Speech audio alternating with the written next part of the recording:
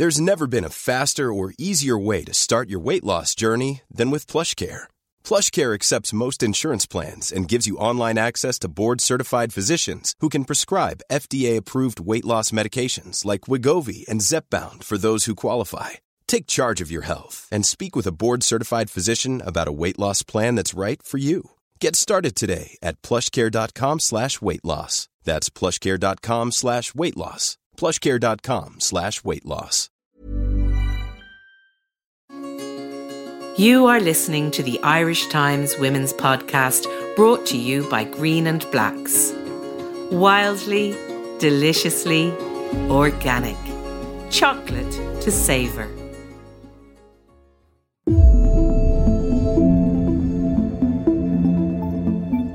Welcome back to the Irish Times Women's Podcast. I'm Roisin Ingle.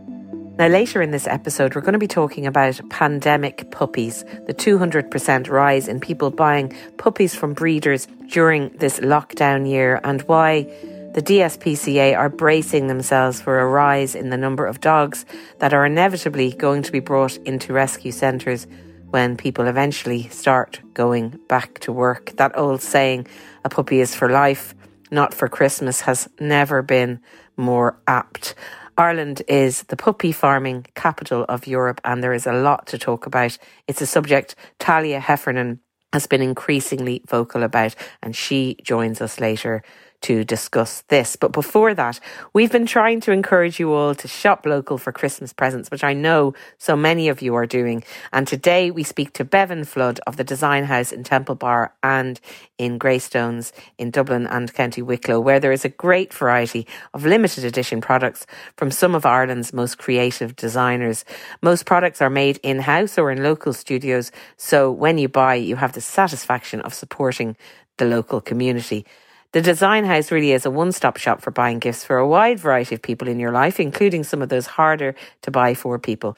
It's a really difficult time for all retail businesses, as we know, and Bevan spoke about that, but I started by asking her to tell me how the Design House got started in the very beginning. The Design House I set up back in 2013 because I felt that at the time there wasn't many places for designers to be able to work from and to sell from.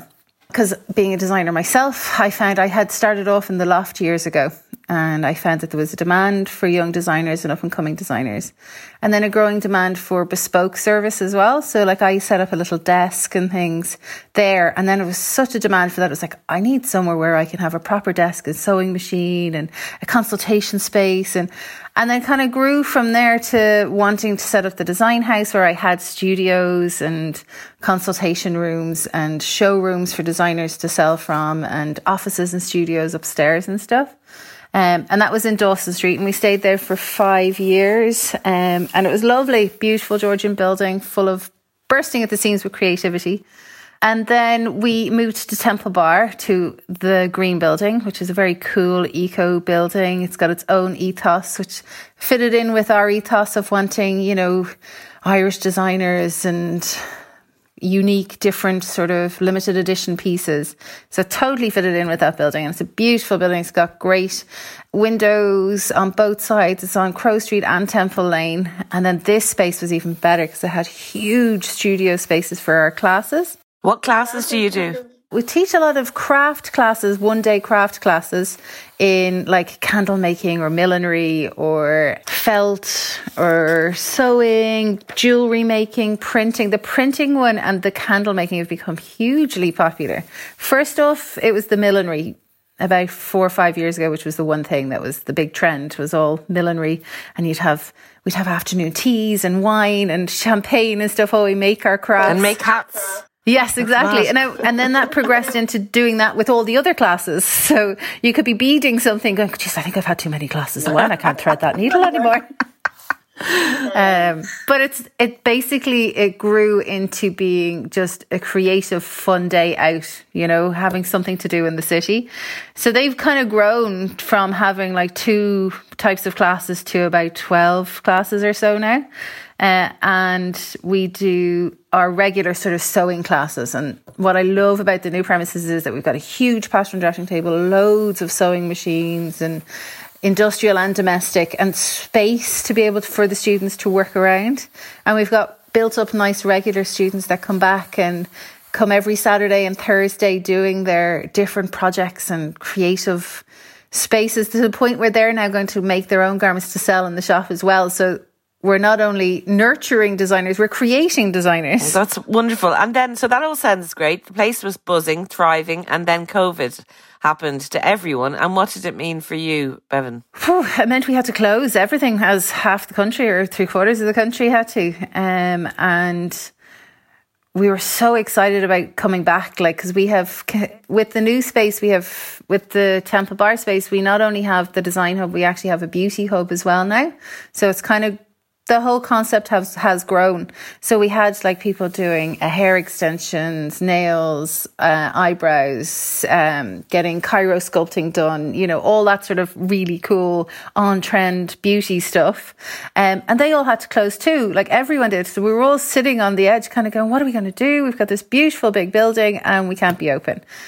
And then when we found out we could be open, we got very excited. We got the place all set up. Brilliant. It's going to be really busy now. We're going to open the doors. And it wasn't.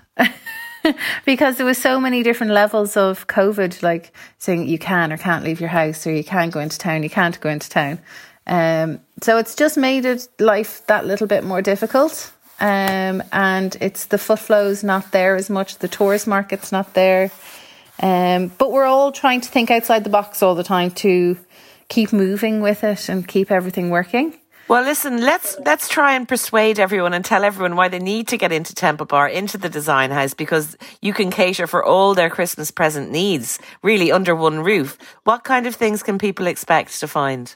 Well, we have a beautiful new artisan food area. So there's lovely local makers creating lovely hampers with different types of chilies, different dressings, jams, chocolates. Oh yeah, yummy chocolates. Oh my God, I took a box home the other day. I said I'd bring them home for everyone to eat. No, I ate them all to myself. Sorry, I shouldn't really admit that, should I? It's okay. We're all friends. It's women, here. Isn't it? We like chocolate on the women's podcast a lot. We do. So then there's beautiful jewellery, amazing jewellery, incredible jewellery from designers where they even have little gift sets. There's cool accessories that could be made from leather or made from fishing ropes and stuff, made into cool different things. We've got fashion, limited edition sort of fashion one-off pieces, great little ponchos, felted ponchos, which are brilliant as gifts, scarves, that sort of thing, which again are good as gifts. We've done up loads of hampers this year, sort of geared towards different people. So we'd have one for the men in your life where it would have a cool organic t-shirt printed with Dublin logos and stuff on it, or landscapes with some funky socks and cufflinks. Or then there's even bits for the kids. There's stocking fillers for the children. There's things for your mum where it could be a beautiful sun catcher. Or there's soap sets, candle sets.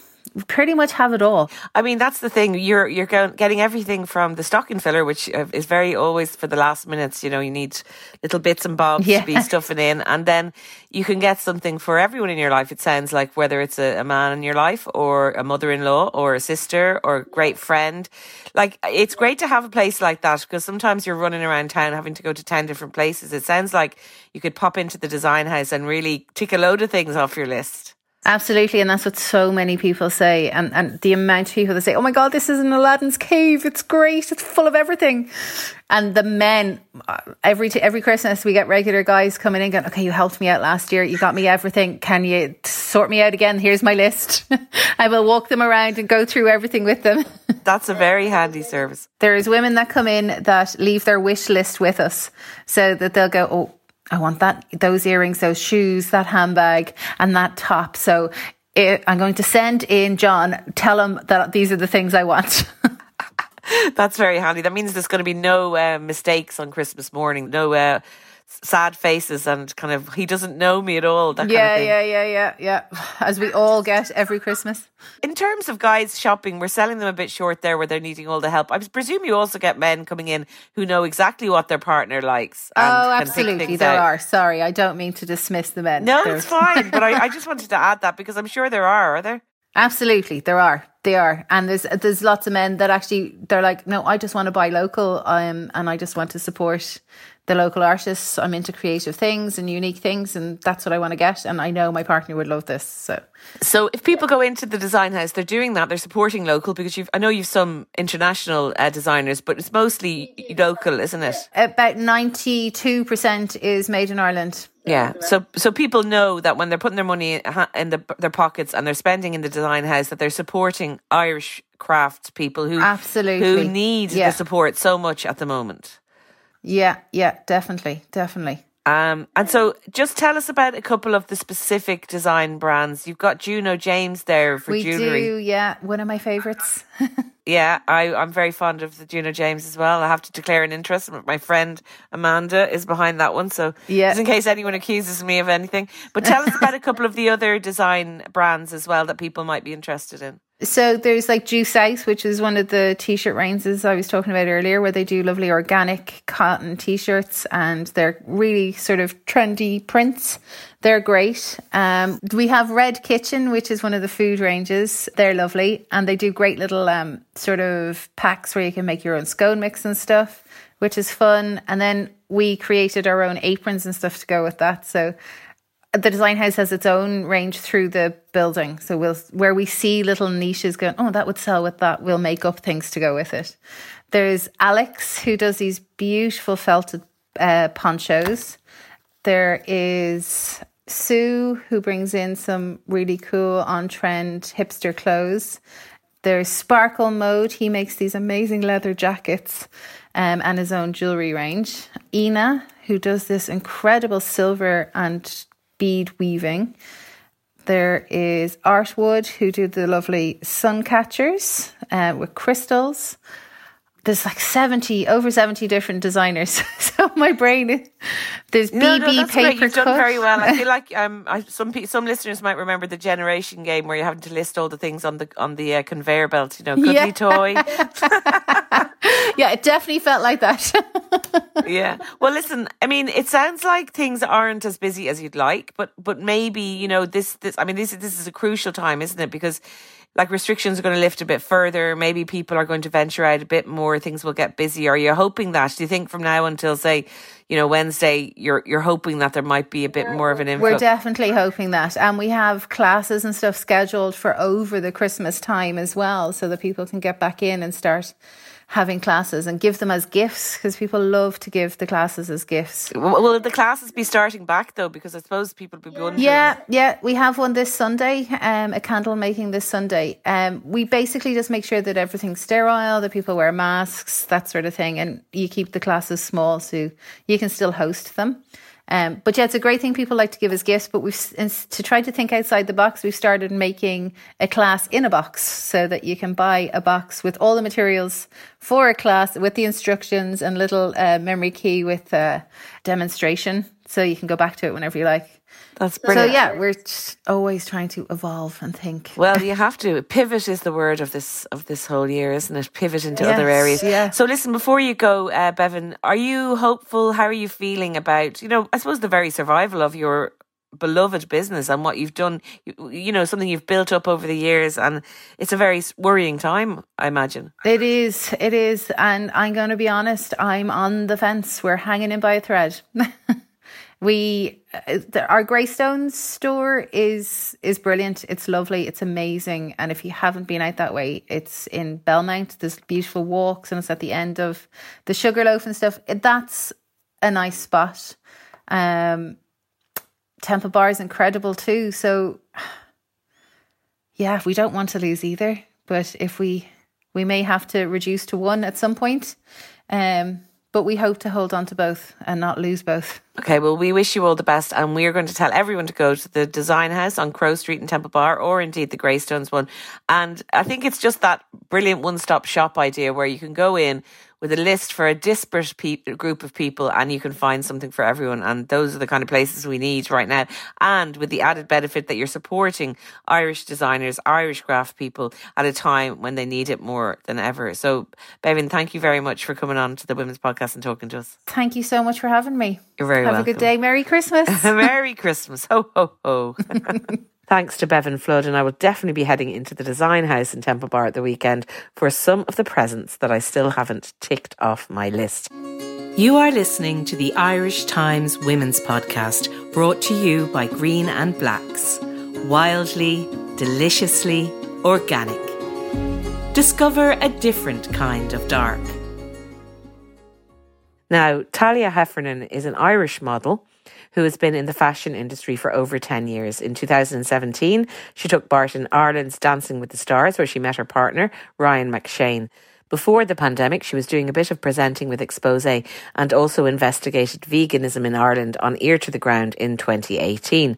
Thalia is passionate about animal welfare, and she's an ambassador for the DSPCA, which she has been involved with for many years. She rescued her 2 pet greyhounds from the animal shelter. She lives with them and her partner up in Lurgan in County Armagh. And in recent weeks, she's been using her Instagram platform to warn people against purchasing puppies online and unknowingly contributing to the puppy farm industry. Her mantra is adopt, don't shop, and she wants people to educate themselves on the horrible realities of life for a breeding dog inside a puppy farm. And puppy farming is not something I knew very much about before I talked to Thalia, who was really concerned about the 200% rise in people buying puppies during the pandemic. So it was an eye-opening conversation, to say the least. Here she is, Thalia Heffernan. People will know you from your modelling, from Dancing with the Stars, but also you have been recently raising awareness for something that's very important at this time.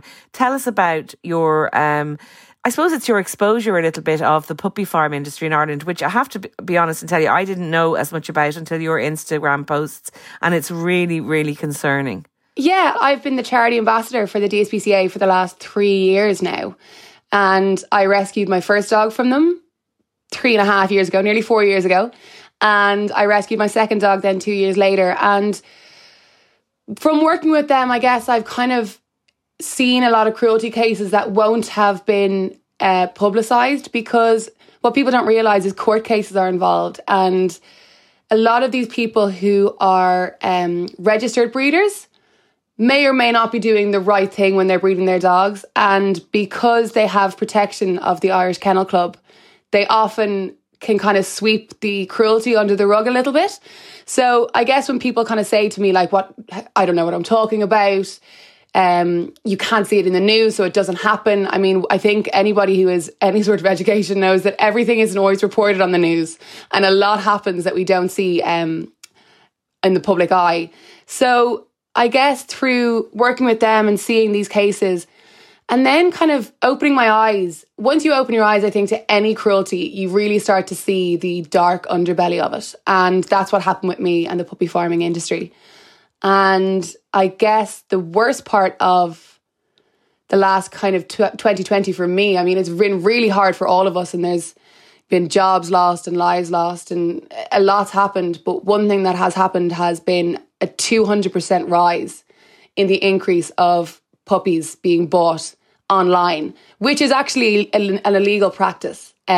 Technically, there's a thing called Lucy's Law, where it says you can't buy a dog on Dundee or Gumtree.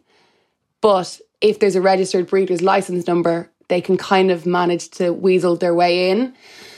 So it's, I mean, you can talk about black and white areas. This is the greyest area I've come across, and trying to just kind of expose it in a gentle enough manner, because I mean, people get quite offended when you start to talk about the fact that they've done something horrendous and they don't even know they've done it by buying a dog online. It's quite a hard road to navigate, but I'm doing my best, trying my hardest. Thalia, for people who really don't know much about it, and like who might be sitting there with their lovely new cockapoo or labradoodle or whatever else, can you sort of give us an explainer and let us know about how these puppy farms operate and why in so many cases they're just really not good for dogs and not good for animals? And I mean, the reason someone would buy a puppy, I suppose, is because they want to have their kids love an animal and they love animals.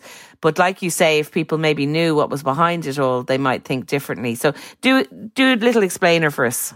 It's a really tough one, because what is harder than finding an image online of this beautiful puppy nestled in a blanket on a, with its brothers and sisters on a lovely chaise lounge, and they're all happy and, wagging their tails. And you've been looking for this dog, and the price is right. And you message the breeder and you go to their home and you see these puppies and you fall in love. You can't just turn around and walk away from that. And I think that's what a lot of people argue. They say, but the puppy looked fine. The puppy was happy. The house was beautiful. The people said it was the first litter. It was an accidental litter. It was their neighbour's dog that, bred with their dog.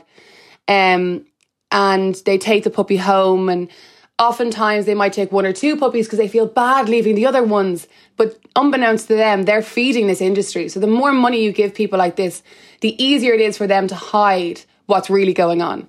So if you do go on Gumtree or Dundee and you look at puppies, and you made a perfect example there, the cockapoos, the labradoodles, these pure breed mixed breeds, I like to call them, which is not a thing, obviously. But they're in high demand now because they boast, they're hypoallergenic, they're family dogs, they don't grow too large, which isn't scientifically proven, because when you're mixing two breeds, you don't actually know what you're going to get, or they're always going to be different.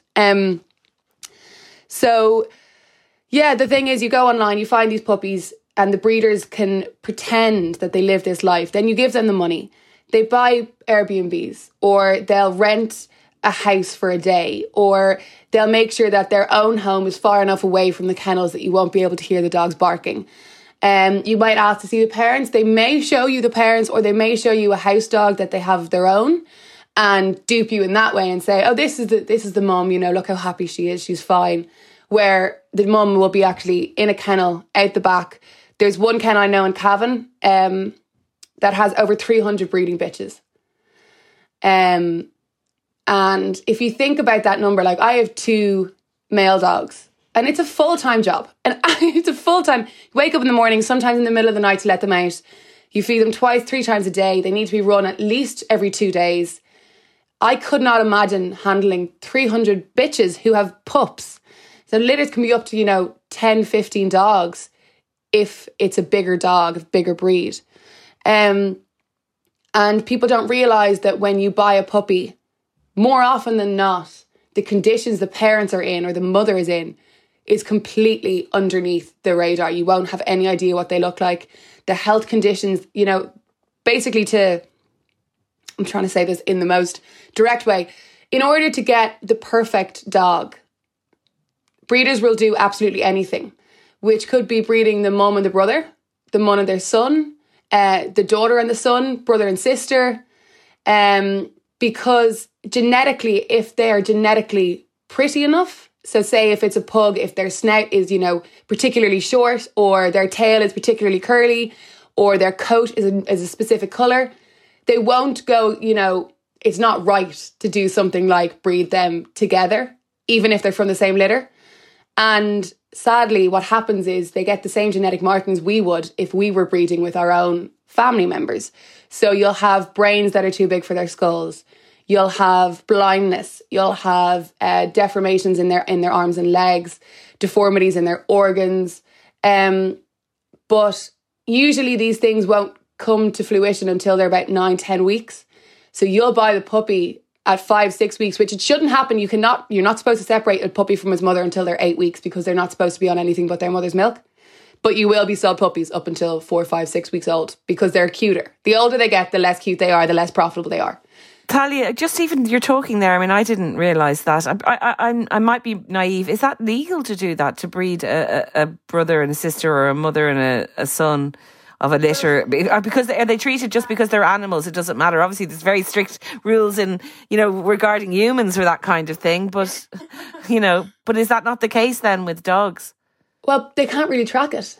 This is the thing. Unless they have the counsel there during the breeding process, nobody knows who the mother and the father is. A lot of the times, sadly, they will use artificial insemination as well. So they'll remove the semen from whatever male dog and artificially inseminate the female, which they obviously do in the dairy industry, in cattle production as well. So I think, Ireland is known as Europe's leading puppy farming industry. So we have a really bad reputation within Europe as just we churn out puppies. And I think it does stem back to the fact that we are an agricultural country.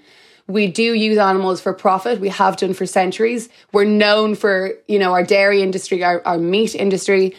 And one of the most sickening things is a lot of these really successful, and I hate even using the term, but these successful puppy farmers were cattle farmers. And they saw the profits to be made in puppies. And instead of thinking, okay, well, we need to completely reinvent our industry and our business, they've taken the cows away and they've just put the puppies in where the cows were. So you've got these gorgeous small dogs, which yourself, lap dogs shake when it's cold. I mean, my dogs, I have lurchers, they're huge and they shiver if it's, a degree below what they find comfortable. So these dogs are left out in the freezing cold in old cattle housing. But you don't see that. You just see the byproduct, these lovely little puppies at the end of this horrible process. And Thalia, I mean, you have people aren't really thanking you, some people, for exposing this and for talking about it on your Insta. It's not, it's not one of these popular influencer things that's going on, because a lot of the time, like you say, people don't want to know. They've got their lovely puppy. They don't want to feel that they've been taking part in anything to do with what you've just described there. So what kind of feedback have you been getting from people? Well, I'm awful. I love a fight, Roisin. I love a debate. And for every bad message I have received and shared, I've received 10 lovely ones from people saying, oh my God, I bought my dog 10 years ago from someone. I knew it was weird. And I shared actually a list, which I have still on my Instagram, of registered puppy farmers in Ireland. And the response I got to that was overwhelming. I shared it kind of going, look at the number of them, guys. Can you believe there's so many out there? But the response I got was people going, I bought my dog from that person. That's my neighbour. That's my uncle. That's my cousin. And them kind of going, I knew something was up, but I didn't want to know until you've opened my eyes and forced me to see. And a lot of people say, they bought their dog and it has health conditions. It died before it was 2, or they've had to spend huge amounts of money on vet bills trying to keep their health at bay. And then obviously the negative response was people saying that it's part of their business. It's an industry, that I'm trying to put farmers out of business, which I'm not trying to do. I'm just trying to even at least get the county councils involved to see more apparently, what the problem is. These county councils are passing these farmers because I don't know if it's a friend and family association, or the tax man is getting a good profit out of these people, or what it is. But there's the one I was talking about earlier, the breeder in Cavan who has the 300 bitches. BBC did a documentary on their premises in 2016, and there was 6 inspections carried out by the Cavan County Council in 1 year of this property, and they said that there was no indication that there was any abuse going on. But if you see the footage, that was hidden camera footage, it's disgusting. And I'll send you the link for it. It's one of those things where you're going, well, the Cavan County Council is saying that this is okay. So surely every county council is kind of turning a blind eye, which I know I don't want to get into politics because that's going to go on forever. But I just would love to see there be a stronger legislation put in place where they were forced to open their eyes and forced to see that there is wrongdoing going on. And then there's another thing where people are saying, I know my breeder. They told me that it's their dog's first litter. It was a mistake litter. But the thing is, if you rescue your dog will be neutered. It's part of the rescue process. You cannot buy a dog or adopt a dog without them neutering, because they're trying to obviously stop the production of dogs, because the more dogs that are produced, the more dogs that rescues have to take care of in the long run. So it's kind of it's a funny one. I know that there are farmers who do have dogs that are on their property who will breed by mistake. It happens all the time. But it's also a line used by puppy farmers because it's like a trap. It's such an easy hook. And what about people who say maybe that you're scaremongering, Thalia, that there are lots of ethical people, that there are people who are not doing this, that there are ways to buy a puppy that aren't unethical? Do you think that's a fair point? sadly, there's a fair point in everything, because you can say the puppy farmers are making money for themselves and their families. You can say that the county council are just trying to make sure that the government are getting tax from these people. And it's the same with ethical breeders. You can say that, yeah, there's a business to be made. However, I don't think I'll ever be able to get over the fact that there's thousands of dogs being killed annually in this country in pounds because they're not cute enough, because they're not small enough, because they don't have the short snout and the bulbous eyes. So that's kind of my counter argument to everyone. It's, how can you justify the blatant murder of healthy, good dogs so that you can have a puppy from, well, like you said, an ethical breeder? What is an ethical breeder? You can't force animals to mate constantly over and over. You know, they have a long pregnancy. They then have to obviously produce milk. But the thing is, there's a lot of cases of mastitis. There's tumours that are grown on these bitches because their puppies are taken so young, and there's no one there to milk them. You know, you can't justify breeding unless you only have an annual amount of dogs you're breeding per year and annual amount of litters allowed, and you're definitely kept by the council to that number. But you can't guarantee that's going to happen. So yeah, I can't deny that there will be ethical breeders out there, but I can't justify buying a puppy when there are hundreds of thousands of dogs looking for homes. I mean, you're from the modelling industry, Thalia, so I suppose you have a more, even, I mean, it's not the same thing. Obviously, we're talking about dogs, but there's an aesthetic here, isn't there? It's people craving the cute accessory that everyone's going to be in the park looking at, going, oh, it's so gorgeous. And that's the kind of dog you want to be seen with, where you don't want to be necessarily, these other people don't want to be seen with a dog that is not cute, that was rescued, that doesn't have the aesthetic nature, but obviously is still a lovable pet to have. Coming from the modelling industry and a kind of that very superficial world, does that kind of freak you out as well?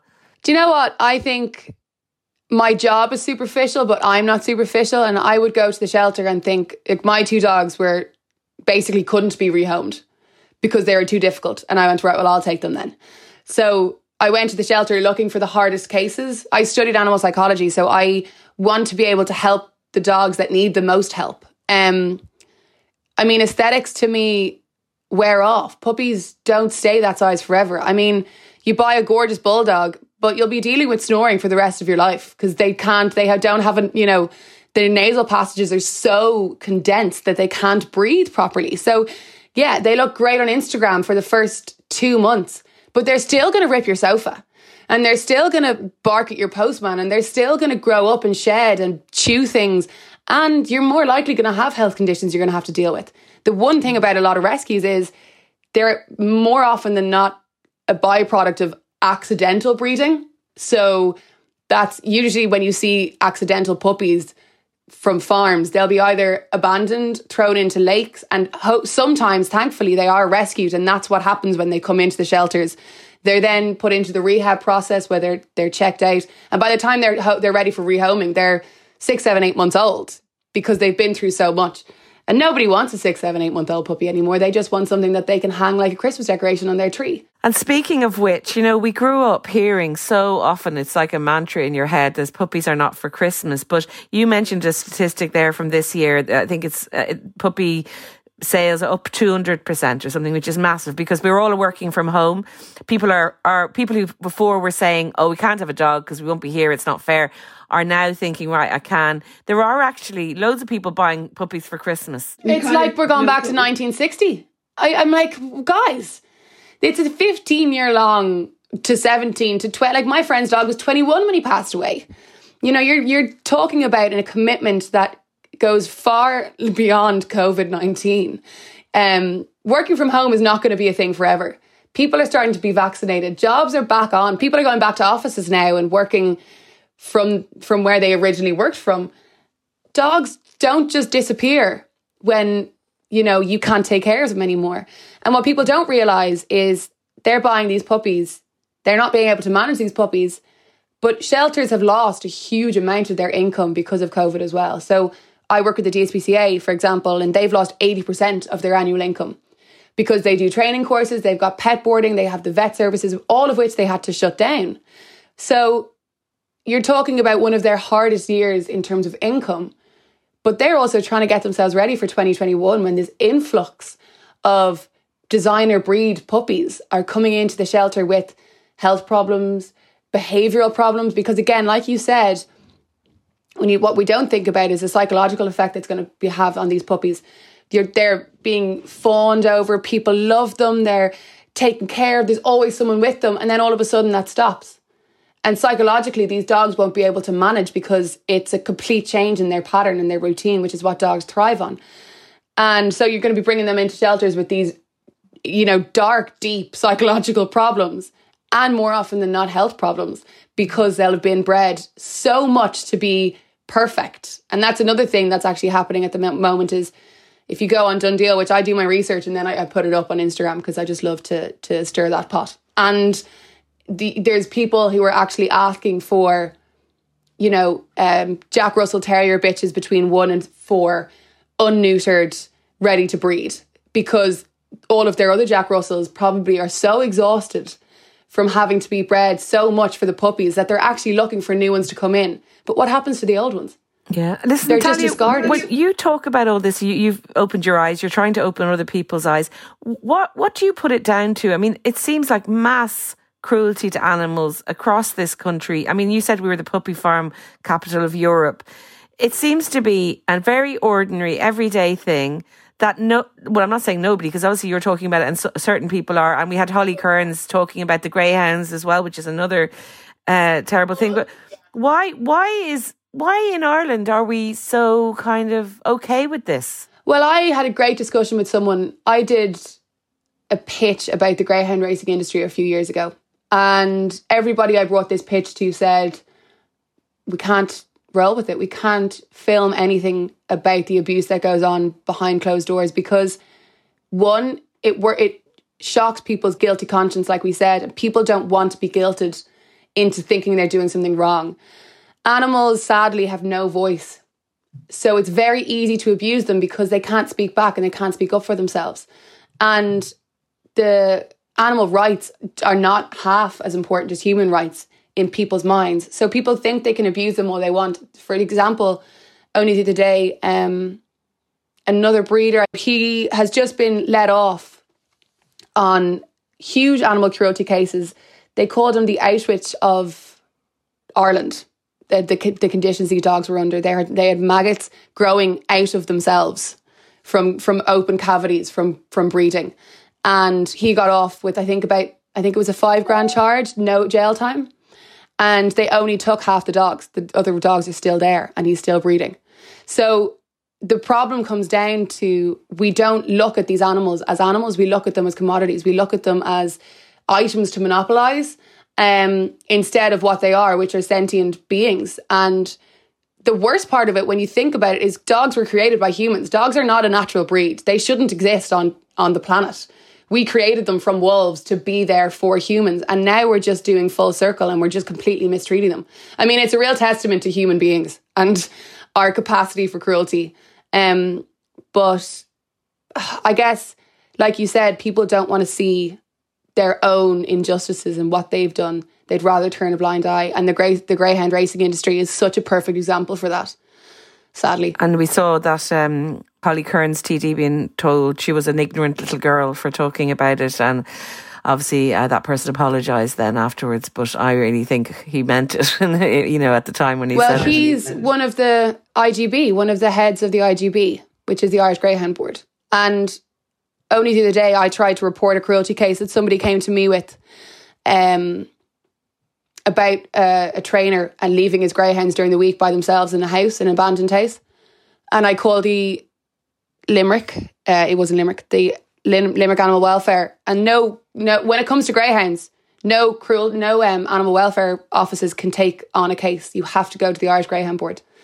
And that was 2 weeks ago and I haven't heard back, and I've tried calling and there's been no response. There's something rotten in all of this, I think, Thalia. So I think what you're doing is really great. I mean, you mentioned at the beginning about, people who buy puppies online and then they turn up and it's a house that the person has rented. I mean, I know somebody personally who this year exactly that happened and who now has a lovely dog but feels terrible about it because they realise that but they didn't know. And I think ignorance is okay when you don't know, but when you find out afterwards, it's kind of on you, I think, to speak about it, to help friends who might be thinking about getting puppies, or to try and be part of the change and be part of a better way, rather than just, I'll just keep quiet because, I feel bad about it. So can you just tell me, if anyone's listening, either thinking about getting a puppy, has got one and is worried about kind of where it came from and how they might have contributed, what can people do and what should people be doing? If you're considering getting a puppy for Christmas, really reconsider. First point, dogs and puppies are not teddy bears. They're not easy. I always compare them to like having 2-year-olds for 15 years because they have the mental capacity of a child. They take as much work and training and feeding and love as a small child, but they never really grow up. So it's a huge responsibility taking on a dog. One, taking on a puppy is a whole other ballgame because you have to train them. You have to start from the beginning. I understand people wanting, the pretty puppy that they have from birth and that they can nurture themselves. But a puppy from a puppy farm will have the same bad behavioural traits as most dogs in rescue centres. People don't realise that. People think that rescue dogs are bad dogs because they've been abused. But there's no such thing as a bad dog. There's only a bad owner. And my dogs are the perfect example. They both came from really heavily cruelty cases. They were so badly abused. And now they walk on command. They walk off the lead. You just have to be able to put enough work into a rescue dog that you're hopefully willing to put into your purchase dog. If you have bought a puppy during lockdown, do your research again. Remember the name. Look for these. Like I said, on my Instagram, I have a highlight called Puppies. And within that, I have a full, list of puppy farmers in Ireland that have been registered. So have a look, go on them, and then you can also report them. Report them to your local welfare company, so either your local shelter or animal welfare service or the Gardaí. Report them and say, look, this happened to me. I'm pretty sure that what they're doing is illegal. We can't sit in silence anymore. It's time to name and shame, basically, is how I'm starting to look at it. I've for 3 years, I've been talking about adopt, don't shop. Please don't buy puppies. But the fact that it's gone unnoticed and unheard, I've kind of turned a corner now and I've started to say, give me their name. Let me know. And if you don't want to do it, talk to me. Go onto my Instagram, message me. And I've done it already. I've called people out and I'm happy to do it again. And then aside from obviously reporting these people, educate yourself. Be part of the change. Like you said, Roisin, I've had people message saying, I bought a dog from Puppy Farm. And every time someone asks me where it came from, I say, don't do what I've done. Because this dog has cost me so much more money.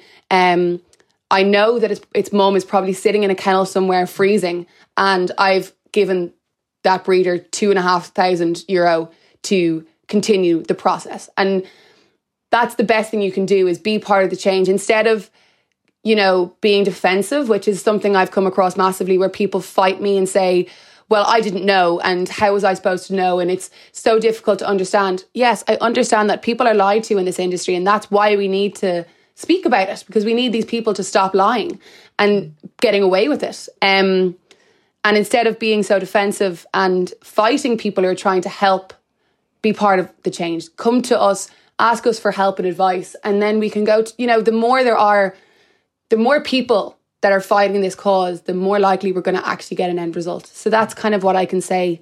Well, I think, that's fantastic. And I know that people listening, you've given them a lot of food for thought on that. People who have puppies, people who are considering it.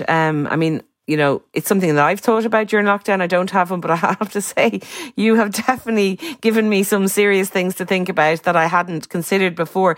Tell us as well now, because you're an animal lover, you're an animal psychologist, you're a model, you've so many strings to your bow. You're also an artist, and you've created these beautiful prints of hearts. They're called Cree, and you are raising money for the DSPCA with them. Tell us about that. So because I started talking about thank you actually to start with, Roisin. I really appreciate that. Like I said, I've worked with the DSPCA for a long, long time, but over the last few months I've been much more in my activism role, and it's been met with mixed reviews, but people are more often than not quite complimentary about it and very respectful and honest and say, look, thank you so much. I was going to buy a dog. I'm not going to do it anymore. But instead of getting these lovely messages, I want to try and do something. I wanted to have something I could give to people and give back with. Having tried to raise money for charities in the past, it's very difficult to ask people to just give money and not have anything in return.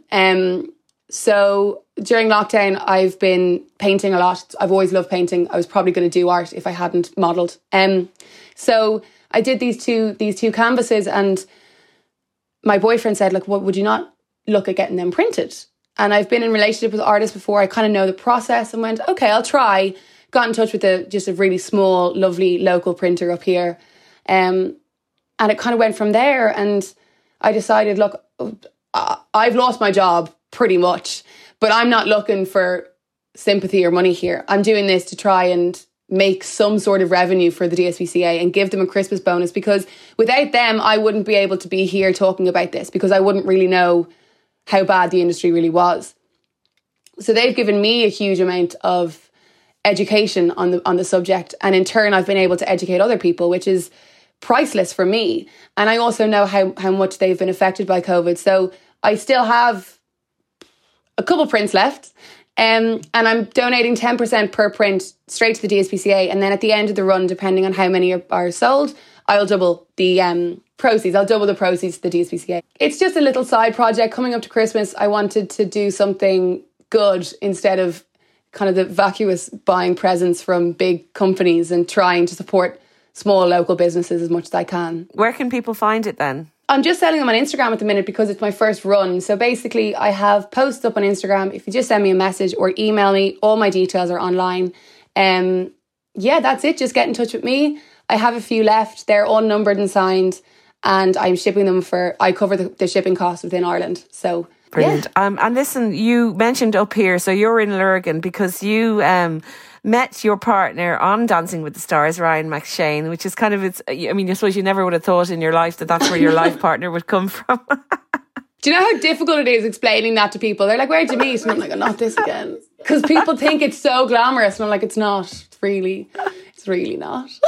But you're up in the north now. How are things for you guys regarding COVID and lockdown? How has it been? Well, we kind of started self-isolating from March because Ryan's parents are both considered high risk, and they live very close to us, which is part of the reason we moved up here. So I've been doing odd jobs every now and again, but we have mainly been isolating since March, which is loads of fun. It's been fine. You really get to know someone when you're living in their pocket for 9 months. You're still together anyway. Yes, that's what I keep saying. People are like, how are you doing? And I'm like, look, we're still together. No more questions, okay? It's fine. We've been doing well, though. We moved up here, actually, funnily enough, to take it back to what we were talking about, because we tried to find a rental accommodation in Dublin and no one would take dogs, which was another thing that a huge amount of dogs went back into the system because people had to find new homes during the housing crisis and nobody wanted to take dogs. So in order for me to keep my dogs, I needed to look outside of the box being Dublin. And we moved up here, and we've got a huge amount of land out the back for my dogs, thankfully. But the government really doesn't make it any easier to be a dog owner, which is another big problem, because these 200% raise, or all this huge rise in puppies is only going to be more difficult when they grow up and people are trying to move house and find places. It's just the irony of that, Thalia, isn't it? Because on the one hand, the blind eye is being turned to all these puppy farms, so people are being allowed to breed all these dogs. And then on the other hand, the societal structures and infrastructure are not set up for people to have all these dogs. So it's completely counterintuitive, and it's wrong on so many levels that it seems glaringly obvious it's wrong. And yet, because there's money involved and because that's the way it is, and we don't seem to be able to do anything about it. I think what you're doing is really so admirable, and I hope that there's other people getting on board. I hope you're creating an army of people who are aware, who want to be part of the change. And like you said, defensiveness is not the answer. We all make mistakes in life because we're not aware of things, and you're not going around judging people and telling people they're terrible. But you are saying, now you know this, you can't continue on in the same way. And I think I'm just really grateful to you for getting the message out there. I'm not a dog owner, and it's a long time since I had a dog, but just hearing you talk about the cruelty that's going on, it's heartbreaking. And it's, like you said, they are sentient beings. They They are creatures that deserve respect and love and all of that. And that's not what's happening in this country. And there's no point pretending that the look of this beautiful, beautiful, cute thing, that's the story. That isn't the story, because behind that is so much ugliness and cruelty. And I'm just very grateful to you for what you're doing and for coming on and talking to us about it. So final little message for everyone out there in terms of, being good to these animals and caring about them. What would you say? Look at your animal like your child. Just because they have 4 legs, well, some of them have 3 legs, some of them have 2. But just because they don't look like us doesn't mean they don't feel like us. You're speaking about irony and the hypocrisy involved in this whole organisation. What's most hypocritical to me is that, like I said earlier, dogs are a byproduct of human beings. They do not have a place on this planet outside of us. We have bred wolves over and over again to all of a sudden look like a chihuahua. There's so much moral injustice going on, and it's so cruel, and then we're still abusing them to this day. Just treat animals with respect. Treat animals as you would treat your neighbour. Treat animals as you would treat your friend. And the love that you'll receive back in turn, it's not a selfless act, it's selfish. You will receive this incredible love back. One of the DSPCA's, one of their slogans is, you can't buy love, but you can adopt it. And it's so true, because everybody who meets or has a rescue animal will always say that they don't feel love like you do from a rescue. Like, my dogs look at me in the morning and it's like, God, you're great. That's the look I get from my dogs. And when you're having a bad day and you feel a bit shit and your dog looks at you and you go, I'm not that awful, am I? And, if you're really considering taking on the responsibility of another life, consider giving an animal that's already on this planet and is already in a bad place a chance at life. You have this opportunity to do something quite godly, and yet people are refusing to do it because apparently they're bad animals. But I can vouch that they're not. There's no such thing as a bad dog. Bad animals, only bad owners, I think. Absolutely. And bad breeders, it sounds like, a lot of them, unfortunately. But Thalia Heffernan, thank you so much, and a very happy Christmas to you. Thank you, Roisin, and the same to you. Merry Christmas. Thanks very much to Thalia Heffernan. Like she said, there are still some of those prints available if you find her on Instagram, and she's raising money for the DSPCA, which, as you know, is a very good cause, especially at the moment. I'm sure that has given you a lot to think about. It definitely did me. Well, that's all we have time for on the podcast. It's produced by me, Roisin Ingle, by Suzanne Brennan and Jennifer Ryan, with JJ Vernon on sound. It's nearly Christmas. Stay safe, meeting up with your friends and doing your shopping, and I will talk to you next time.